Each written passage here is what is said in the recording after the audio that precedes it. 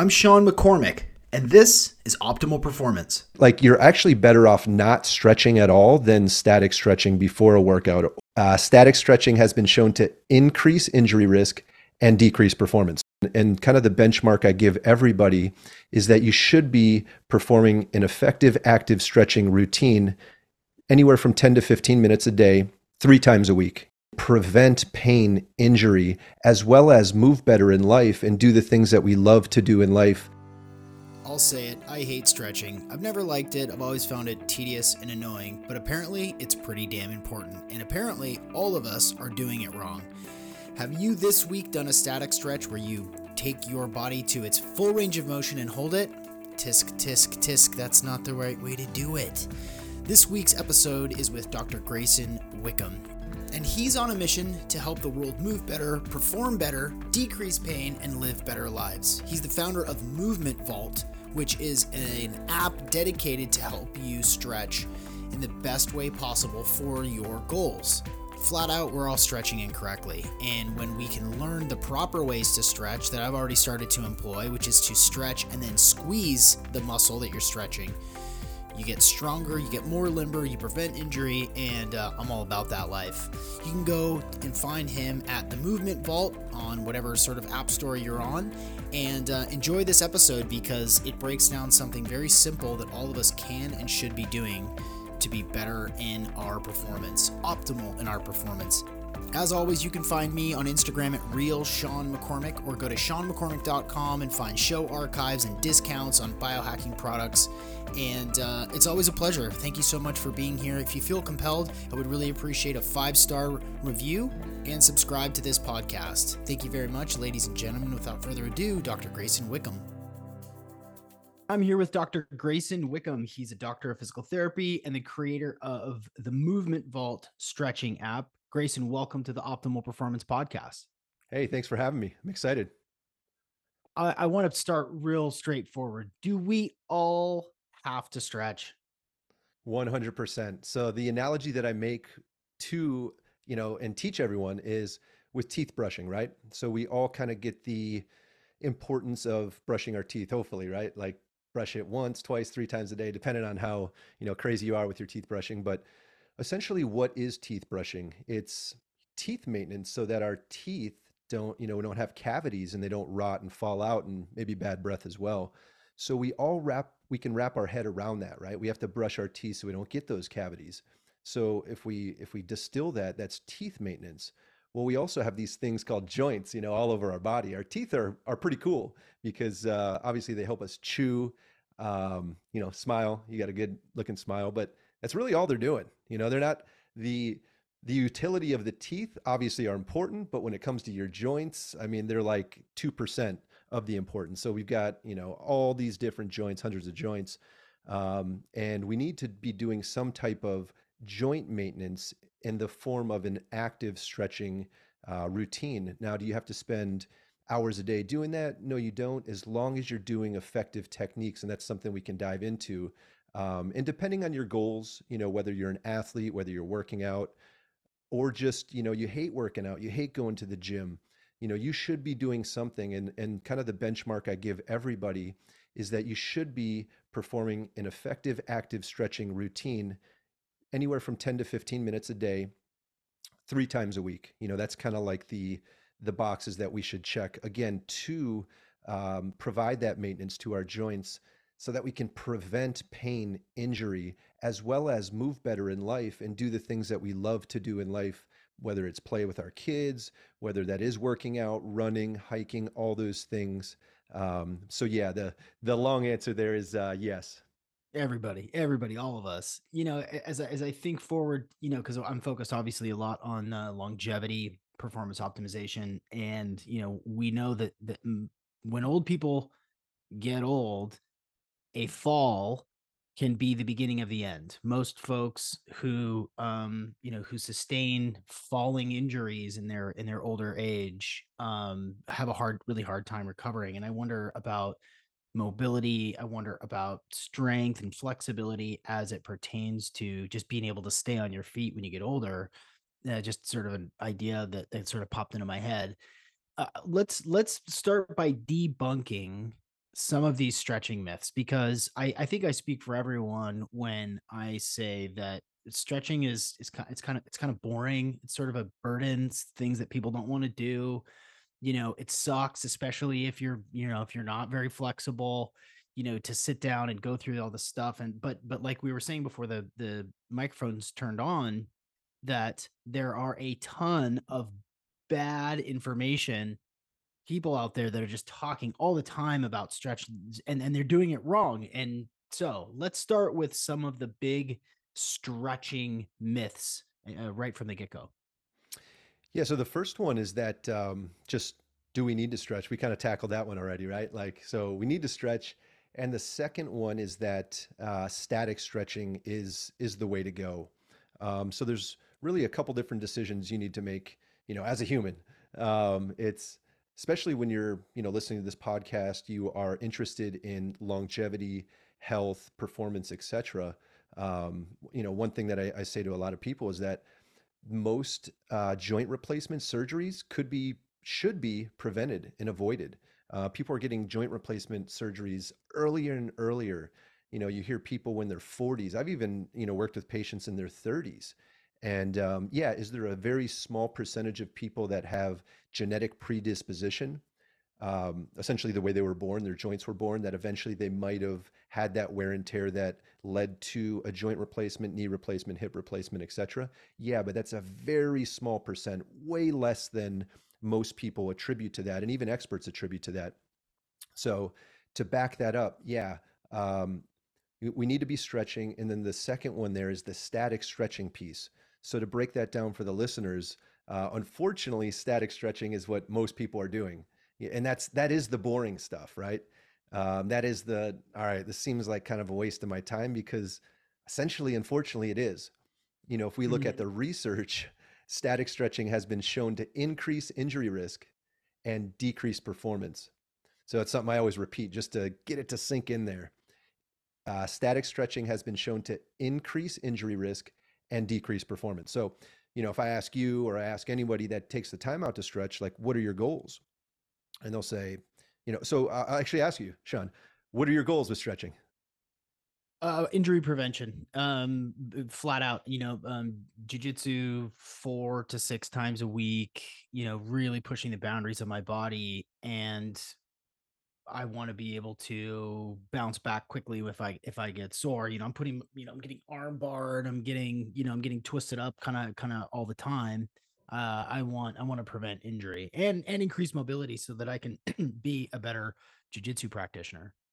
Love that. And I've worked one on one with a lot of BJJ players, as well as we've got a lot of Brazilian Jiu Jitsu practitioners that use the Movement Vault app.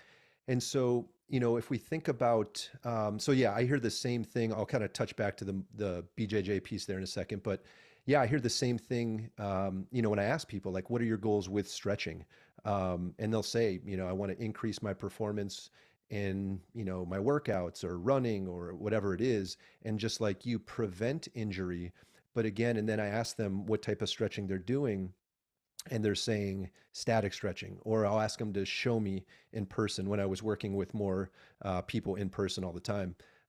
Static stretching, right? And so again, static stretching, increase injury risk, decrease performance. Unfortunately, it's like our actions, what we're doing isn't aligning with what our goal is for the thing, that we're doing, in this case, stretching. And so then I have to break the news. And you had the goal of decreasing injury, preventing injury, to perform better, and just to, a lot of times I hear, like, warm up for my workouts. And I have to break the news, that's not the best use of your time. And it actually can be like, you're actually better off not stretching at all than static stretching before a workout or a athletic endeavor. So it's actually a net negative. And so people are like, whoa, what, why, and so that's where it comes to active stretching. And so active stretching is when you stretch out a muscle or a joint, and then once it's maximally stretched out, we're going to contract those same muscles while they're stretched out, which is different than a static stretch, aka passive stretching, which is where you would just stretch out a muscle or a joint and then just relax into the stretch. So to give some examples, a static stretch for the people that are watching this, if I'm pulling my shoulder across my chest and kind of pulling it in that classic like deltoid shoulder stretch, and I'm just relaxing there and just kind of holding it in, that would be a static stretch. If I'm doing the classic tricep stretch where I'm putting my arm over my head and, just kind of stretching it out, static stretch. Another one What is what about bend over and touch your toes and exhale at the bottom and keep stay down there? Is that static stretching? That's a bad deal? static stretch as well. Now, is the question is, yeah, you should absolutely be able to bend down to touch your toes, and you should be able to do that movement as a human. But yeah, that's another static stretch. Another common one is the classic quad stretch, where you're standing up, you grab the front of your ankle, and then lift your leg kind of backwards, and that's going to stretch out your quad. Another static stretch. So again, you're just stretching out there, you're relaxing, you're breathing into it. Um, and so active stretching has that stretching component when we're stretching out the muscle or the joint, and then we're contracting the muscle at different intensities. So we could do a 50% muscle contraction for 1 rep, and we can hold that for 10 to 20 seconds. We could do and then we can ramp that intensity up. So 60%, 70%, kind of depending on what our goals are. And then we would hold that for different periods of time. So examples of active stretching, the version that you said for the hamstring, right? So that's a common stretch, whether you're standing up, bending down to touch your toes, or sitting on the ground to reach forward and touch our toes. Static stretch, what's an active stretch version for that would be if you were standing up and you put your heel, say like on a box or a bench, kicked your hips back until you feel a nice stretch in the back of your, upper leg, which would be your hamstrings, the muscles that we're targeting. Once we're in that maximal stretch, you're going to drive your heel down into the box, bench, whatever your leg is on, and that's going to cause that hamstring to contract while it's maximally stretched out. So then you're going to hold that again for 10 to 20 seconds. Again, depending on what our goals are for that session, we could be a 50% contraction intensity, or we could just be pushing as hard as we can.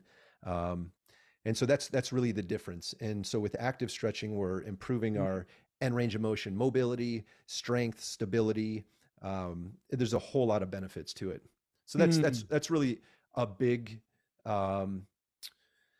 misinformation that essentially, I don't think a lot of these influencers and other people that are passing on the information are doing it in like bad character. They just haven't spent the time to take a step back. Let's first look at the research, right? Because we always want to be research based.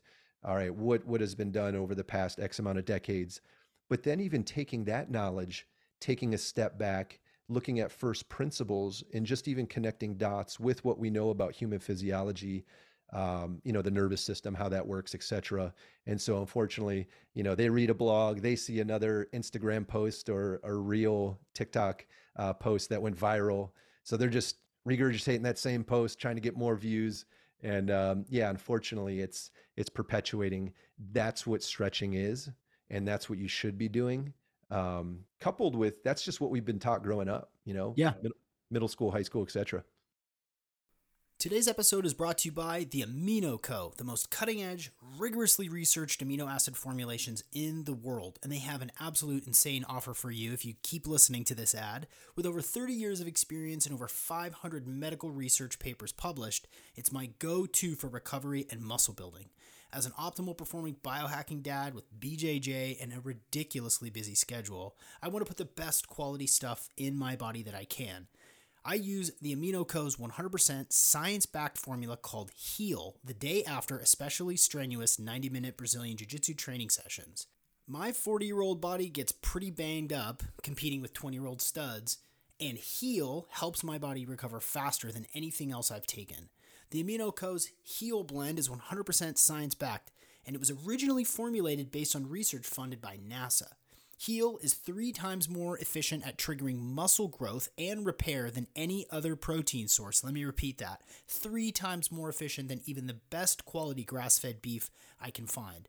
If you want to check out their science or try any of my favorite products for yourself, head to aminoco.com/OPP and use the code OPP for 30% off. That's aminoco.com/OPP and use the code OPP for 30% off. An insane offer for a world-class product.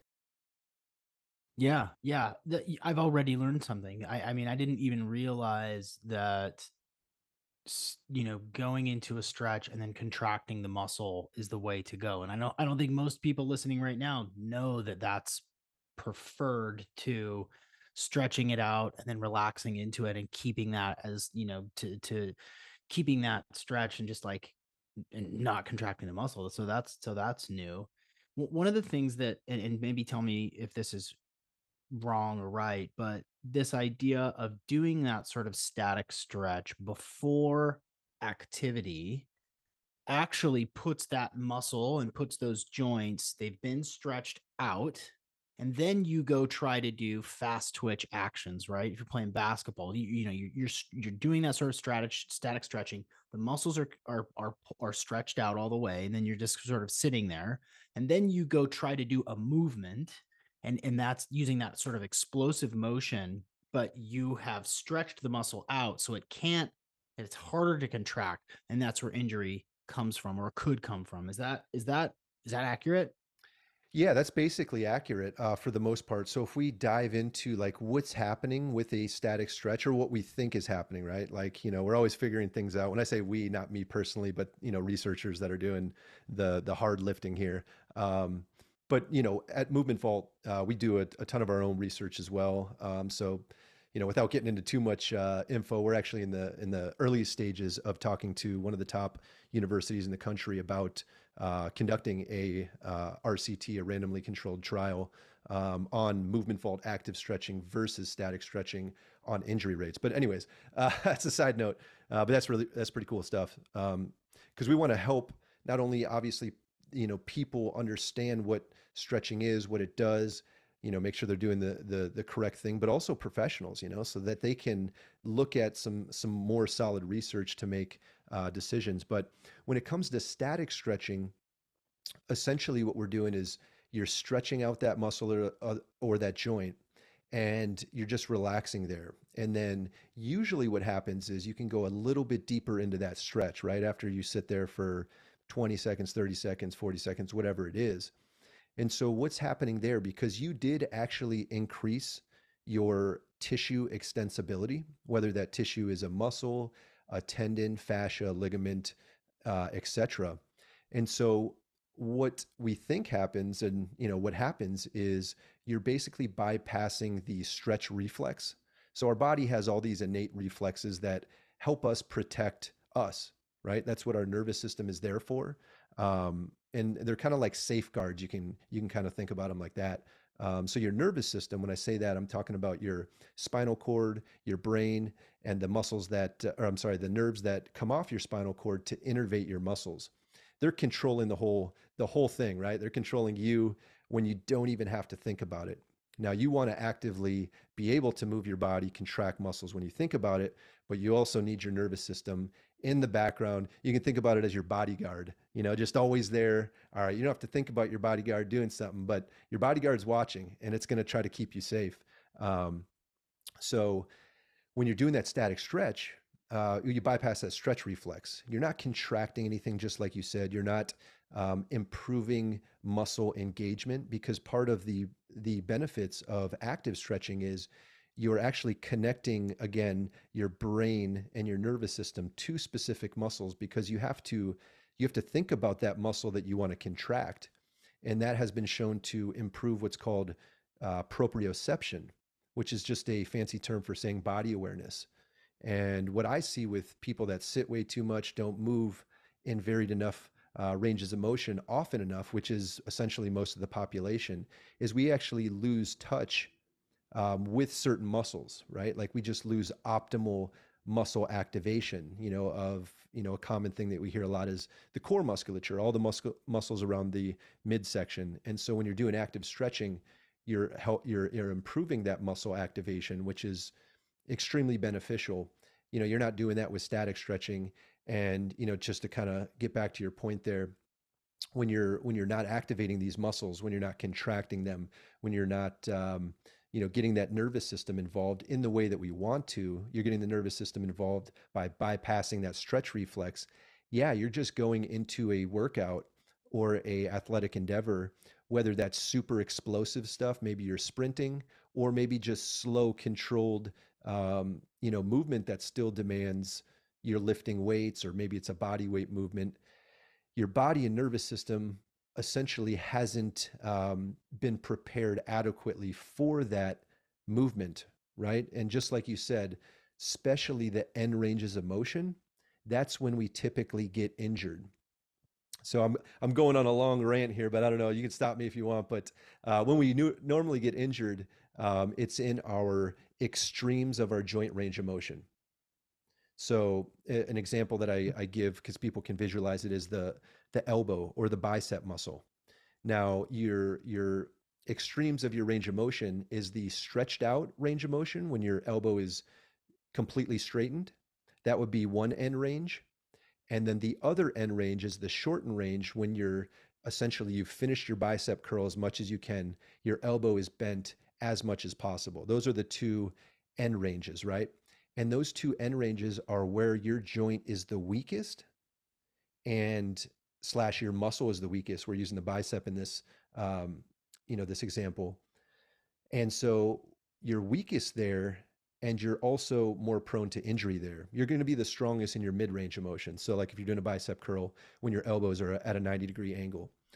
So, if we can improve that end range of motion strength and stability, you're going to be able to decrease and prevent injury risk, and you're just going to be a better, mover in general, whether that's in BJJ or you're doing squats, etc.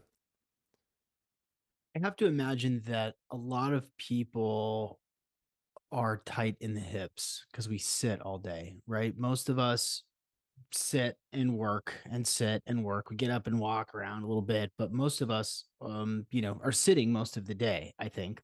Um, what are some concepts or paradigms of active stretching within your awareness and the movement vault that will help to stretch out those hips and maybe you can affirm or not this idea that we're sitting all day and then we get up to move and we got the back thing and the hips are tight and all that stuff. Like what's a good stretch for people who sit most of the day?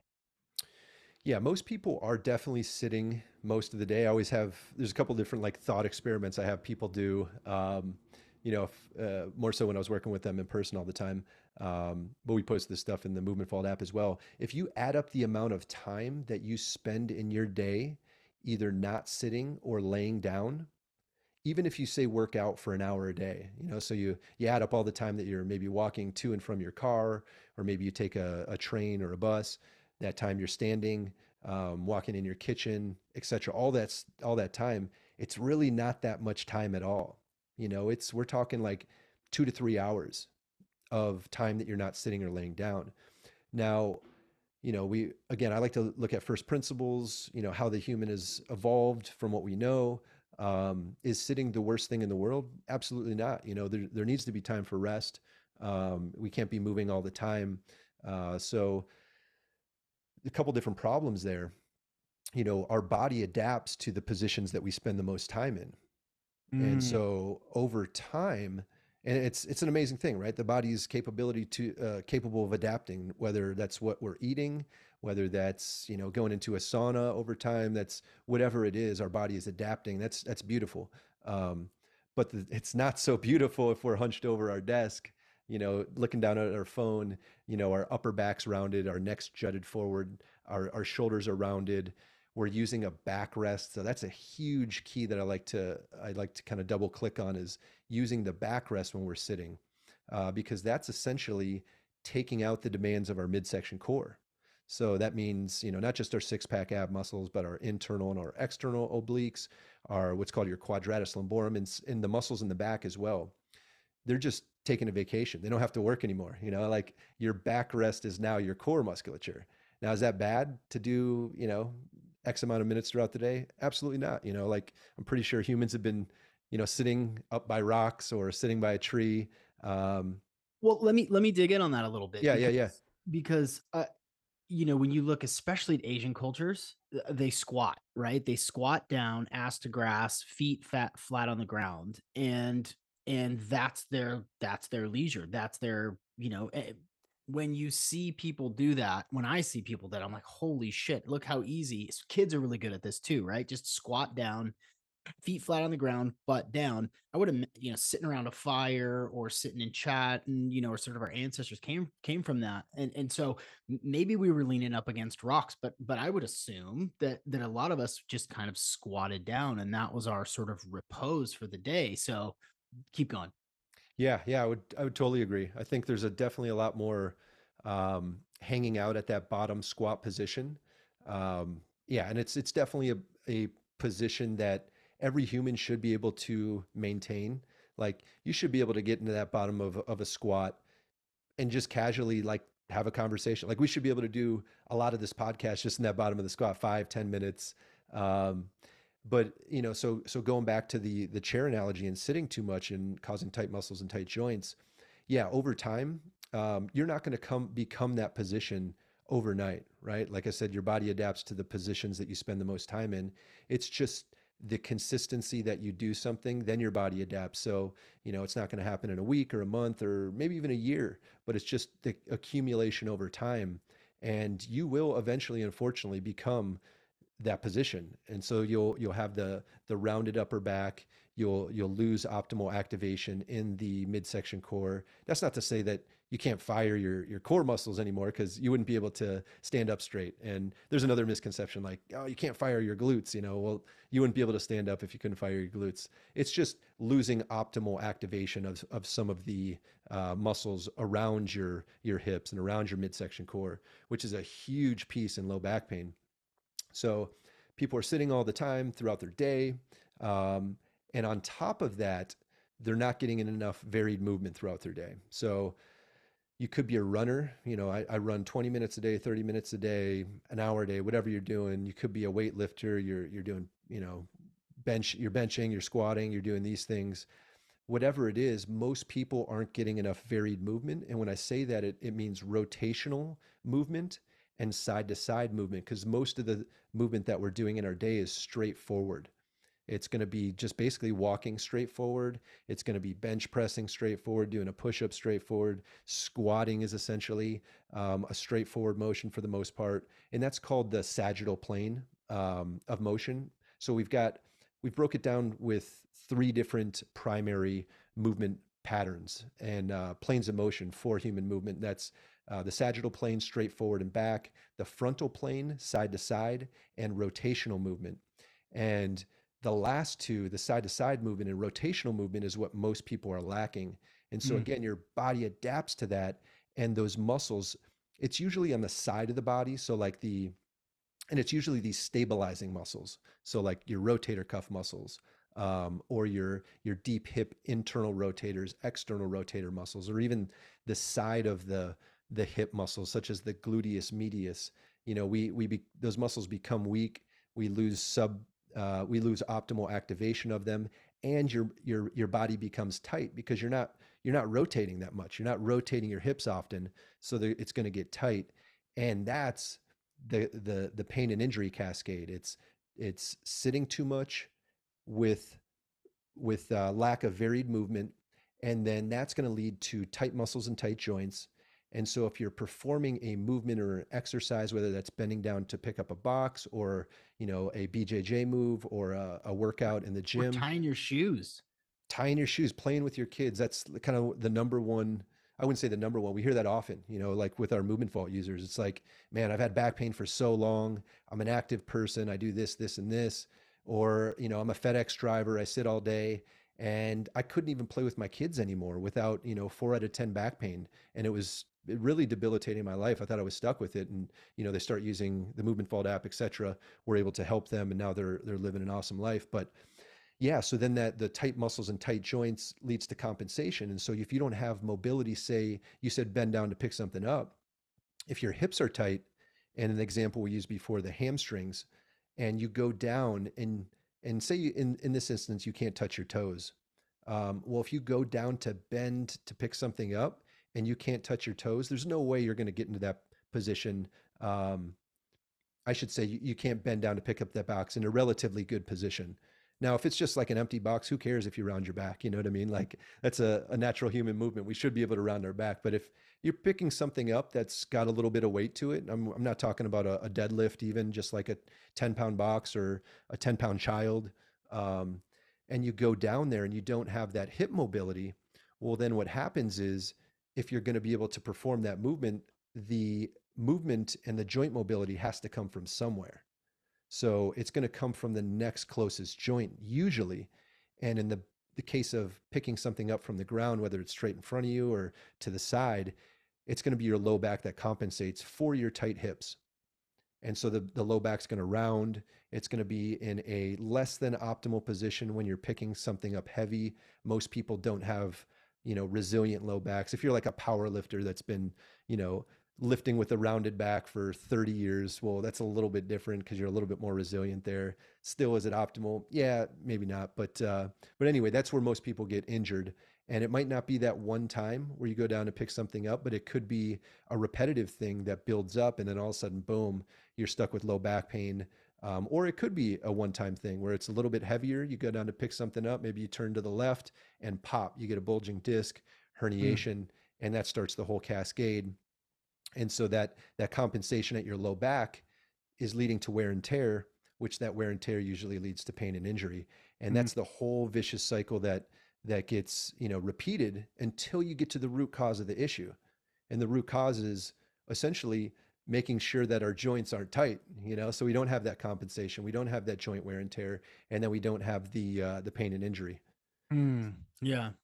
Yeah, So just even talking about it, I just, I can feel people just going, "Oh God," like just thinking about bending over and something super simple, something fairly light that then causes them to have some sort of injury. Like that's a scary situation. How do you think of stretching before versus after activity?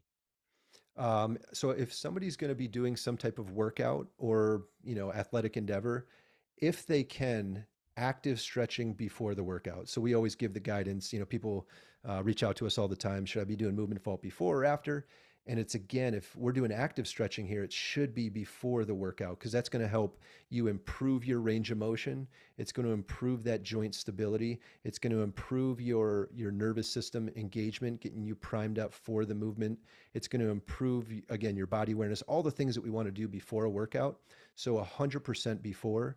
Um, and just kind of a follow up here, it's like people are like, "Oh man, you're really dogging on static stretching." Well, fortunately, I am, because that's not only what the research says, but what I've seen, working with patients for about a decade now, whether that's elite professional athletes down to the person that's 85 that's never worked out in their life.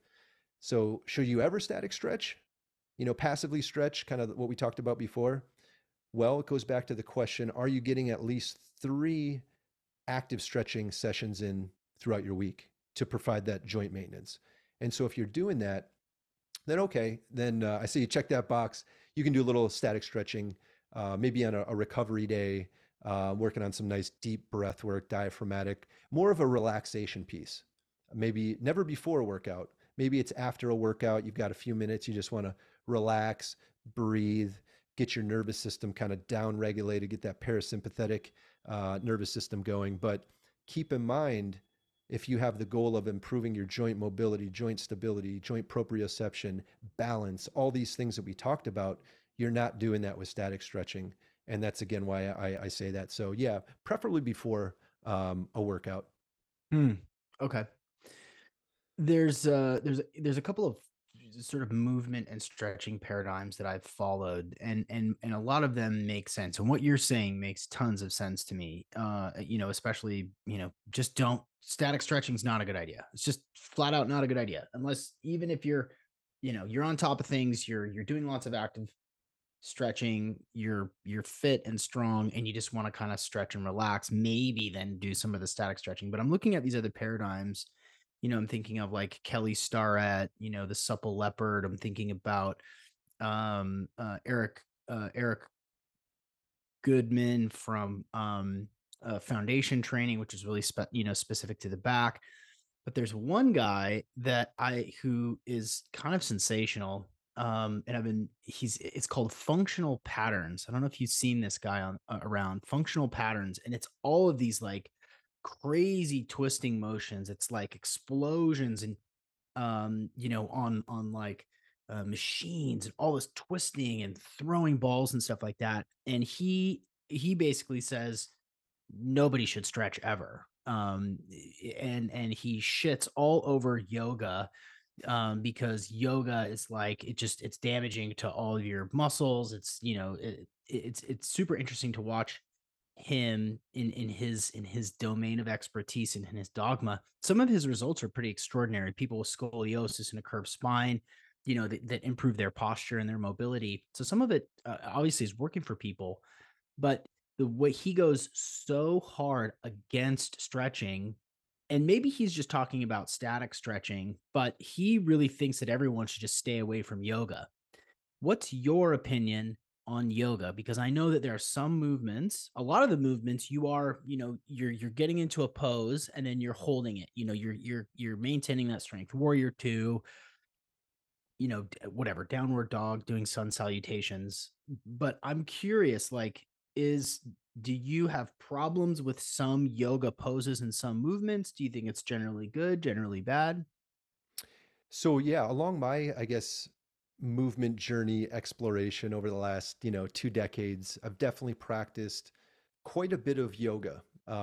Just because, because I want to study everything, right? Like, I want to look at the research. I want to learn from the best people out there all over the world, because I'm not reinventing the wheel per se. And then, that's basically how Movement Fall came about is, I'm looking and scouring for, I'm just like a research, like, um, hungry for it, so I'm looking at all this research. I'm learning from the best, all over the world. And then I'm just taking little nuggets here, little nuggets here, little nuggets here. And then I'm playing around with that and I'm kind of putting my own spin on it per se. And so in that journey, yeah, I've practiced quite a bit of yoga. That's a difficult question. I get that relatively often just because there's so many different flavors of yoga.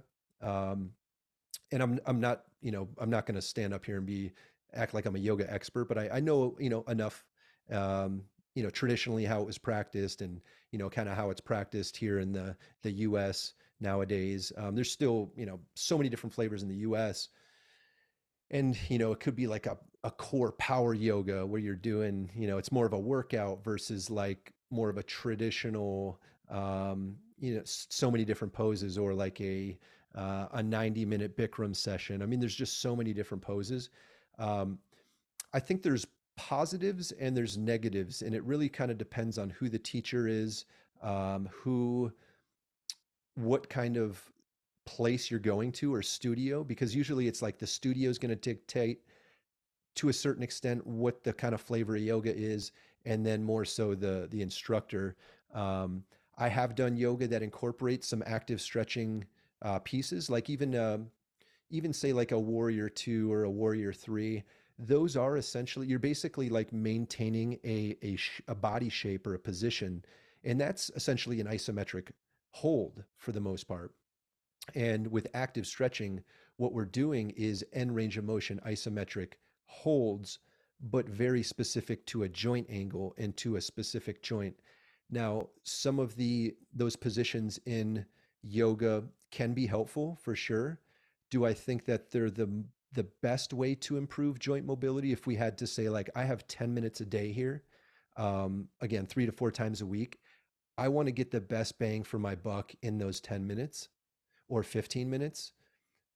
Yoga is typically not going to be the best route to get that way, to get those benefits that you're looking for.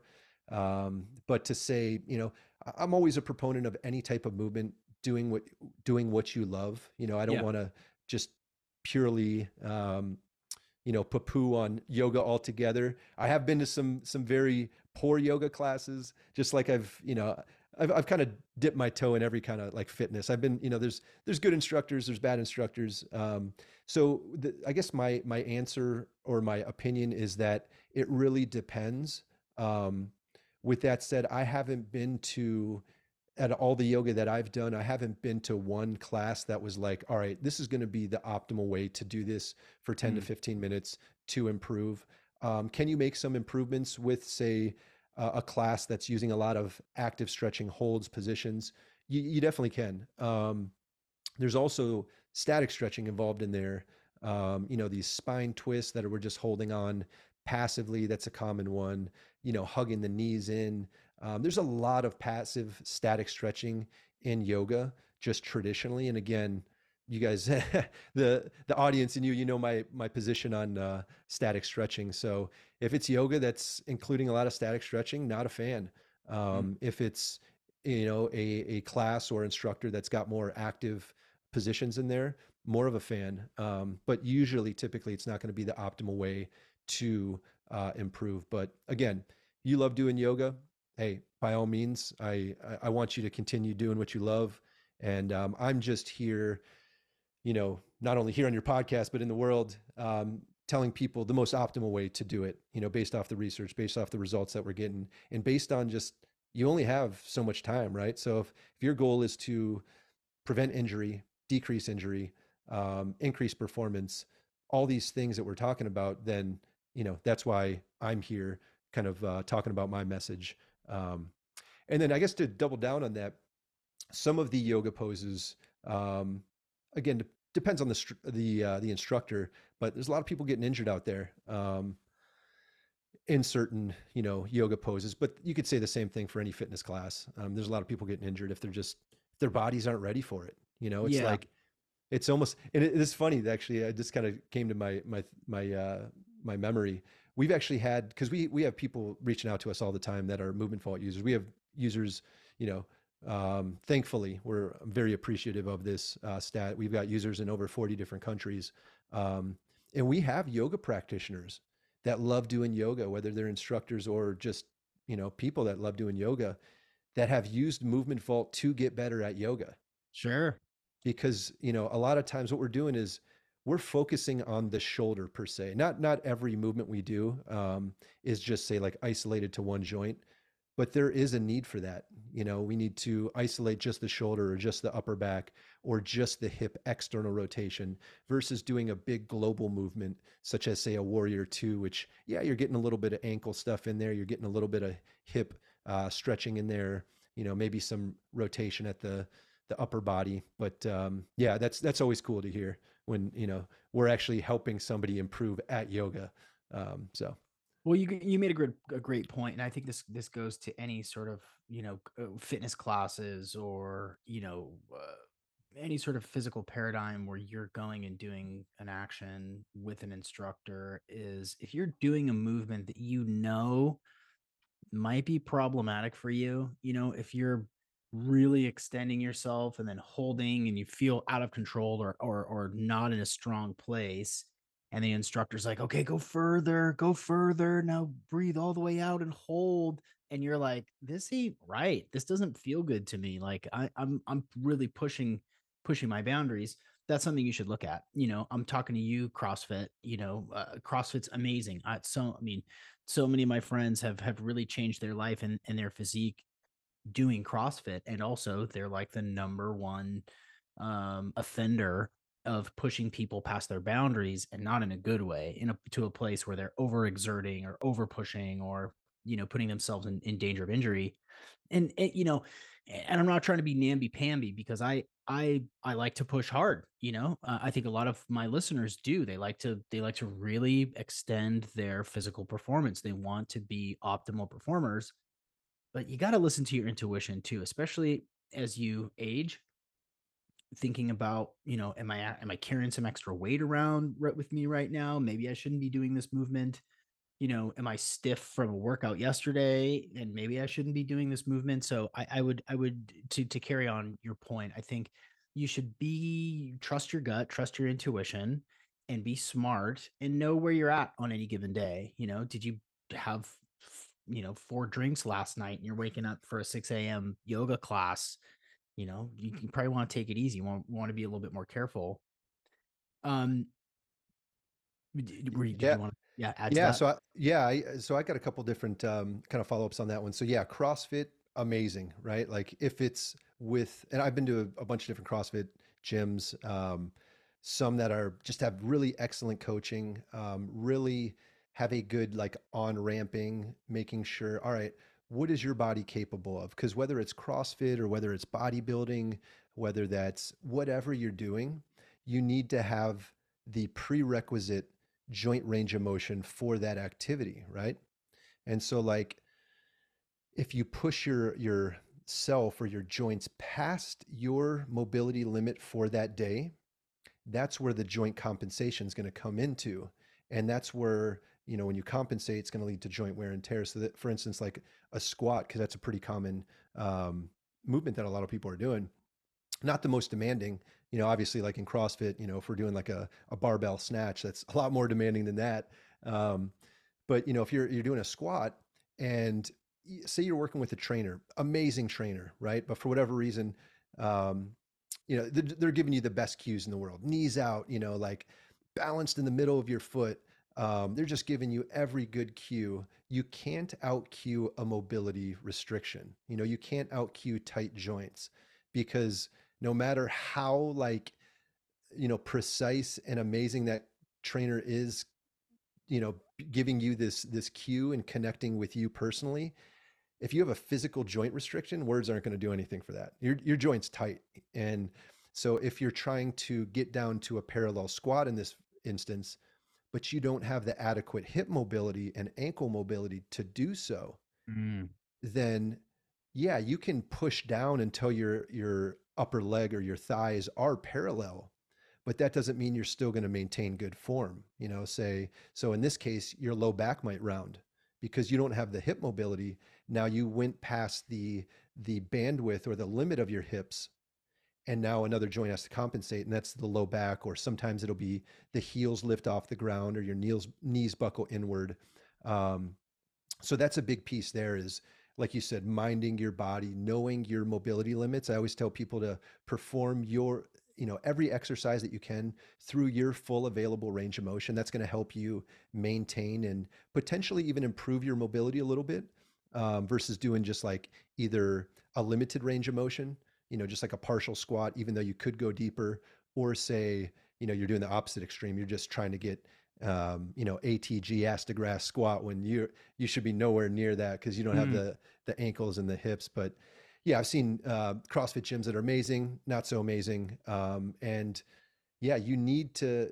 The problem comes in is when you're trying to do these really tough movements, and even a squat. If you don't have that joint mobility and you're trying to push past it, that's where the joint wear and tear comes in. That's where the Mm. pain and injury comes in. So yeah, 100% agree on that one. Yeah, know yourself in all aspects.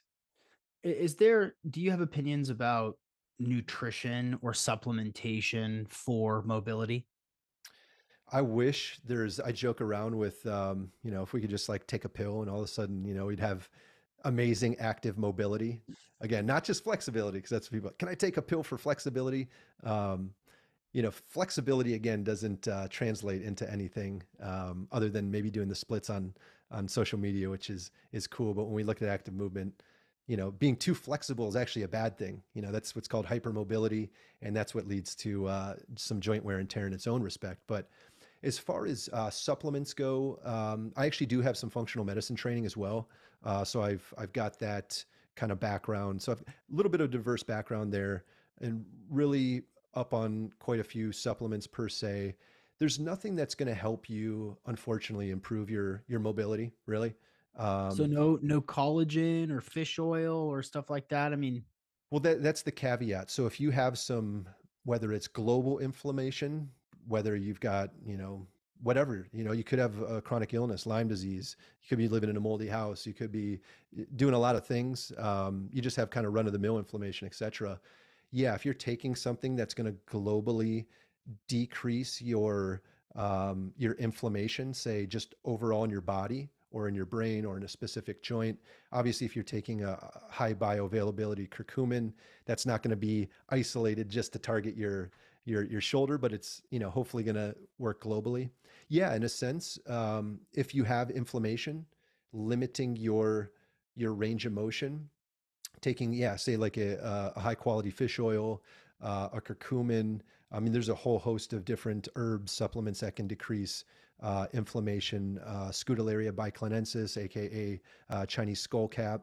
Um, you know, lots of different stuff. Even berberine. Berberine's kind of hot right now, just for like glucose stuff, but that's even has some anti-inflammatory. So these herbs are kind of multi-directional, a lot of them.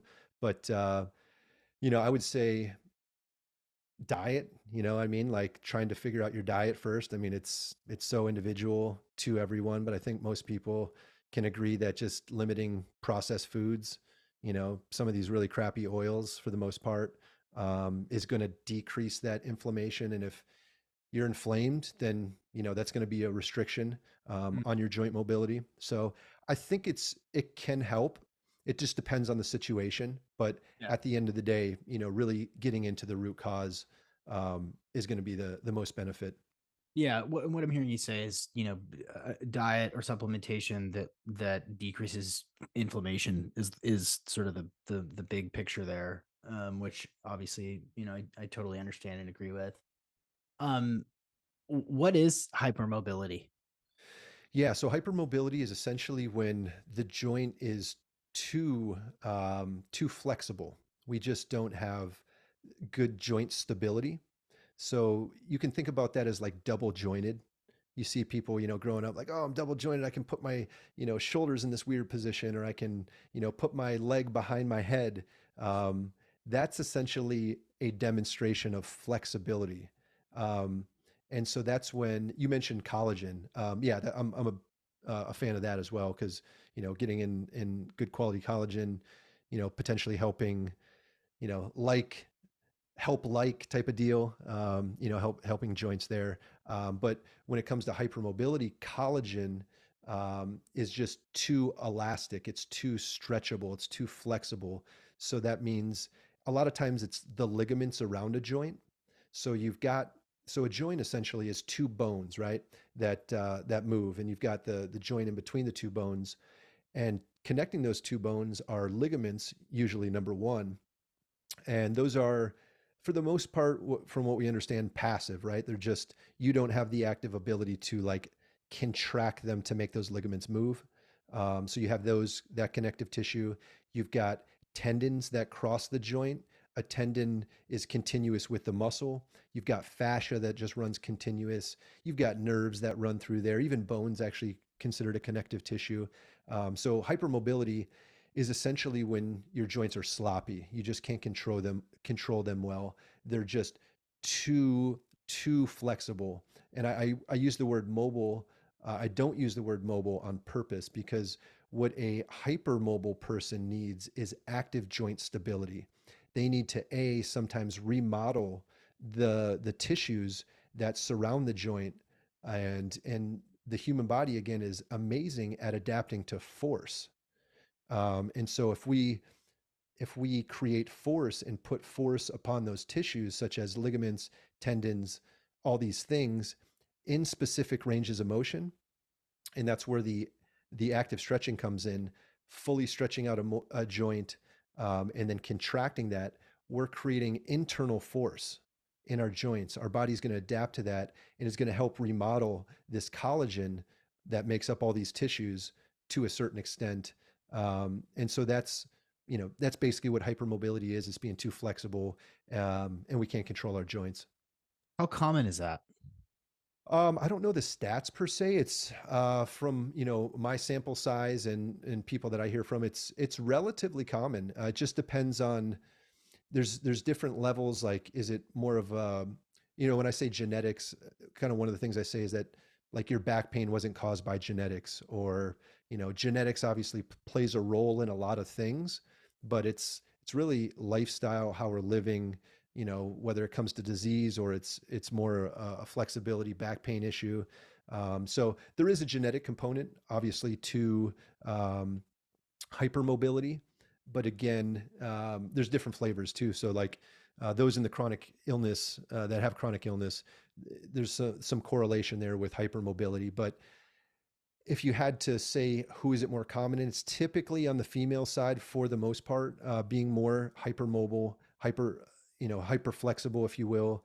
That's why one of the reasons, say, studies have shown that, say, soccer players, for instance, high school soccer players, college soccer players, the rates of ACL tears and injuries are extremely high compared to those of males, Hmm. specifically of in the high school kind of age group, just because their hips are really flexible, but they don't have good joint stability and joint control of the hips.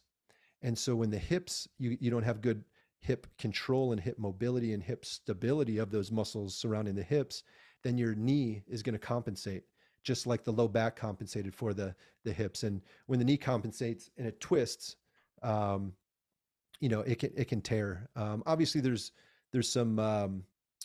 some traumatic contact injuries, but some of these studies have kind of parsed those out. And so it's relatively common. But yeah, I'm not saying it's all female. Males can have it as well. I've worked with plenty of males. And so the key there is if you're hypermobile and you're static stretching, that's like really bad Hmm. because you're just passively like trying to get even more flexible. What that person needs, just like everyone else, obviously it sounds like I'm saying this is for everyone because it is active stretching. It's like stretching an already loose rubber band as far as it can go and holding it there and going a little bit further and a little bit further until it, the inevitable happens. It's an amazing analogy. Yeah. Um, what's one sort of mobility myth that you get a lot that people just sort of like, oh, it's common knowledge that this is a thing. Like what maybe one or two sort of common myths that you experience quite a lot. One that a lot of people bring up is the foam rolling and essentially muscle release stuff. Some people are that's all they're doing is just foam rolling. There's there's some people that just say foam rolling has no place. It doesn't work. Um, it's all in context, right? So if we look at foam rolling, what is it doing, or what do we think it's doing at least? Um, so when you foam roll, or say you're on a mobility ball, trying to release, quote unquote, release a muscle, or if you're just going to a skilled manual therapist, whether it's a physical therapist, chiropractor, massage therapist, etc., they're using their thumbs, doing some type of technique, maybe it's an active release technique, etc. These are all forms of what we call manual therapy. So in the case of foam rolling, mobility ball stuff, that's self, you could call it self-induced. It's basically self manual therapy versus going to someone else. They're doing that manual therapy to you. So, a lot of people think that they're breaking up muscles or knots in their muscle when they're doing this foam rolling. But the research shows that that's probably not what's going on actually. It's shown that thousands of pounds of force are needed to deform connective tissue fascia. So you'd literally have to, run over your quad with your, big old truck. In that case, I'm definitely not suggesting that. So like from a physical standpoint, are we actually like breaking up connective tissue? It doesn't seem like that's the case. But foam rolling mobility ball, stuff, whether you're going to your practitioner and they're digging in, that stuff works with a caveat. So, why is it working? And at this point, what we think, and it makes a lot of sense. I always say we at the time what we think because science is always changing, but this makes a lot of sense. Is it's having an effect on your central nervous system. Mm. So your central nervous system is whether that's due to repetitively hanging out in a position for too long and say like your shoulders are rounded forward, but your rhomboids are like you've got like a small amount of activation going on to kind of try to correct your posture. So you've got that low level of activation in those rhomboid muscles. Or maybe you got injured, your low back, and now you have tight hamstrings per se, because your nervous system, like we said before, is like your bodyguard, remembers everything. And whether you're 1 years old or 87 years old, it doesn't want you to injure your low back again. And if it doesn't think you're safe, then it's going to put the brakes on a certain movement. It doesn't want you to bend down to pick that thing up again. And one of the ways it can do that is to send a low level, you could say like discharge or activation to those hamstring muscles, which will cause neurological tightness. Mm, And so it's going to shorten the hamstring muscle to a certain extent. Now, using that example, when we foam roll the hamstrings, or you're someone's digging into your hamstrings or doing it correctly, well, if you did a pre and a post test, yeah, you will a lot of times increase your hamstring extensibility, aka your hamstring range of motion after you do so. So if we're using that context, like, yeah, it's effective at increasing that range of motion. But if that's all you're doing, it's going to be a short-term window. It's only going to last a specific amount of time. And again, that's technically a passive modality. If you're just doing like a classic hamstring um, foam roll, but how you can use this importantly. So I always tell people, if you're just foam rolling, yeah, it can be effective. It's going to be a short-term range of motion gain, but it's somewhat similar to the static stretching. Not exactly, but you're opening up that range of motion. You're actually not using it. You're mm, not controlling it. When I say using it, you're not contracting those muscles at their end range of motion, which is you're convincing, I use this analogy, you're convincing your nervous system that you're strong and stable there. mm. Um, and so if you foam roll your hamstrings, all of a sudden you got a couple more inches of length. You can touch your toes now. If you went about your day later in the day, you might go back to being tight because you didn't really fix the problem. It was just like a short little band-aid. So Interesting. what I tell people is that, yeah, those techniques are effective, but you shouldn't just be doing that. We need to follow that up with active stretching and muscle activation exercises so that you're using that available range of motion. And so those combination of the manual therapy plus active stretching a lot of times can have exponential benefits. It's kind of like, 1 + 1 = 5 type of deal. Mm. Um, with that said, I don't think that everyone, every mobility session, stretching session needs to have some type of foam rolling involved, but it can be a good adjunct, um, to something. That's interesting. That's a cool way to look at it. Just because it feels good and is relaxing and you have, you can bend over and touch your toes doesn't necessarily mean that you're actually helping yourself in the long run. It's just sort of a band-aid, temporary fix, which I think is an interesting way to think about it. Because there's something to be said for, oh, that feels good. Oh, that feels nice. Oh, you relax. And that's good for your central nervous system, but it's not it's not making you more flexible. It doesn't necessarily. I think that's a cool way to think about it. Um, well, this has been super interesting. I mean, I've learned a whole bunch, and it really has changed.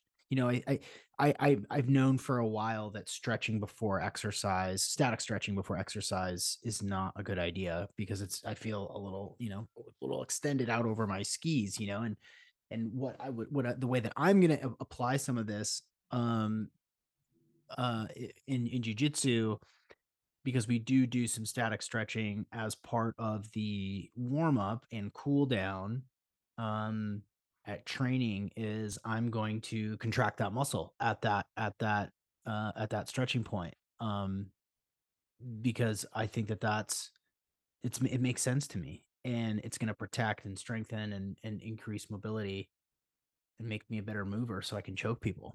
That's the point, that's the goal. uh Yeah, yeah. again, I love BJJ. I've done some beginner classes myself. It was hard. And the physical therapist in me is like, when we were Yeah. practicing, and there's some pretty high, this is back when I was in New York City. So I was at some high level gyms. Um, and they're kind of doing the demo. Like you said, they got like the 10-minute warm up. We're doing the run in circles around the ring or around the mat. And I was really surprised. My first BJJ class intro, I was like, man, really? All this static stretching? There's a few things that, we did some kind of like crawling moves on the Yeah. ground, which, kind of hip escape stuff, which I love that. I think that's really good from like a functional movement specifically to BJJ, but all the static stretching, I was like, man, this is so old school and outdated. Like, really? And when it comes to like static stretching, like you said, BJJ is all about positions, right? Obviously, thinking a couple heads steps ahead, etc. It's like that chess match. But if you're super flexible, yeah, you can get into that position, but you don't have good end range of motion stability. You don't have good end range of motion activation of those muscles, which, if you're trying to escape an armbar, um, being flexible is not going to help you really at all. You Yeah, need that end range of motion strength, end range of right. motion stability, so that you can fight there for maybe an extra second or two, and allowing you to maybe reverse that, get into a better position, escape, um, versus just you're super flexible and they just crank on your shoulder or your elbow, and then all of a sudden you tear ligaments. Hmm. Um, so yeah, I was yeah, I think applying that to BJJ is it's really the way it should be. I mean, we're kind of we work with some gyms, some BJJ gyms as well. So yeah, whatever gym you're at, don't hesitate to reach out. Yeah, I will. Well, what should people do? Where would you send them on the internet? Yeah, so I would they can check us out at Movement Vault. That's movement like it's spelled VAULT.com to learn more. We've got an iPhone app, so they can go to the App Store. Again, type in Movement Vault. Essentially what it is it's like we've been talking about, it's active stretching, muscle activation exercises with some muscle and fascia release techniques at certain times. And it's a new active stretching class every day, anywhere from 10 to 20 minutes long. We focus on different areas of the body, kind of depending on that day. Like today could be a shoulder and a upper back day. Tomorrow might be a hip and ankle day. Some days we have full body sessions, and that's how most users use it for the most part. Is they kind of get in, they open the app, they do their daily stretching class for that day. But we also have 1,500 plus other video classes to choose from, such as pre-workout classes, recovery classes, which are a little bit more gentle. We've got work routines, which are amazing for people at work that are at their desk. They're literally designed to be performed at their desk. And then we have complete pain and injury programs, such as our 16-week low back pain program, 12-week neck pain program, plantar fasciitis program. So we've got really a diverse offering within the app. And then we also have a virtual mobility assessment, which basically takes you through 14 different tests. After you're done with that, maybe it takes you about 8 minutes, gives you a total mobility score as well as a score for each individual joint in your body, which has been really cool to allow our users to track their progress over time, as well as give them some information of like, do I need to focus a little bit more on my hips today, or etc. So yeah, check us out at movementvault.com or the App Store, and we're on. We always try to post some information too on all the social platforms. So we're at Movement Vault. Yeah, it's good stuff. I enjoy it. Yeah, that's great. So maybe you knew this, maybe you didn't, but I ask the same question of each of my guests, and it's a fill in the blank question, and you can elaborate as much or as little as you want. And this can be just based on anything that you know, but please fill in the blank. Everyone would benefit from knowing. So I'm going to give two answers here, because obviously there's Are you a the cheater? there's the obvious answer here, knowing the benefits of active stretching. But we delved into that quite a bit. So that's the obvious answer.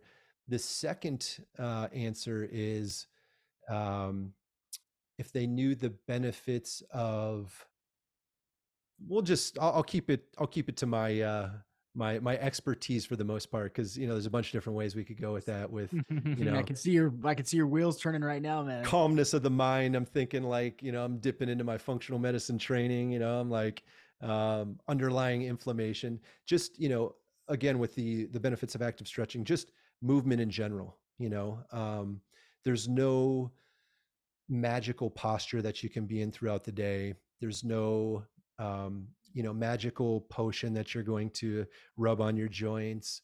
That copper like band isn't going to cure all your problems.